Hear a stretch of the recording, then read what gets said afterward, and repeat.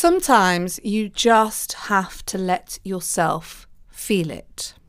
I had a moment when I was away with my family where I could feel the intensity of what was going to be here when I got home.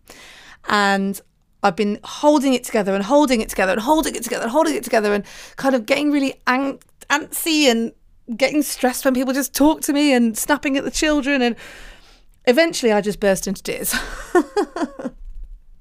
And it's a microcosm of what I mean. What I mean when I say is sometimes you've got to feel it. Sometimes the tough time you're having is trying to put a brave face on the feelings that you're having.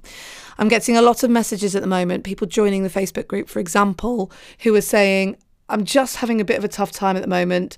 I've broken up with someone, or someone's been ill in my life, or something bad has happened, and I'm looking for some positivity.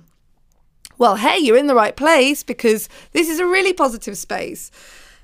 What I would say is that allowing yourself to feel the emotions that you need to feel is more important than trying to style it out and put a brave face on. I had spent days getting all upset and anxious and winding myself up and thinking about it and thinking and ruminating and ruminating and ruminating. And then I had a good cry because what was happening was it was making me feel sad and frustrated. And then I was over it. And what I'd been doing was avoiding that need to cry and trying to put a brave face on it. So today, allow yourself to feel the emotion, whether it be one of sadness or one of joy. Let it come to you, lean into it and feel it.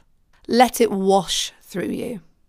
This is your Everyday Positivity here on Volley FM. My name's Kate Cocker. I will be back tomorrow with a journaling episode that leads on really beautifully from this. So get your journal out, join me tomorrow, and in the meantime, have a fab day. If you're not there already, there is a Facebook group where we are oozing positivity all of the time. The Facebook group, which you would be very welcome to come and join, is called Everyday Positivity with Kate Cocker. It's super easy to search. So if you just go to Facebook and search Everyday Positivity with Kate Cocker, you will find the group and you must come and join. I shall look forward to meeting you there.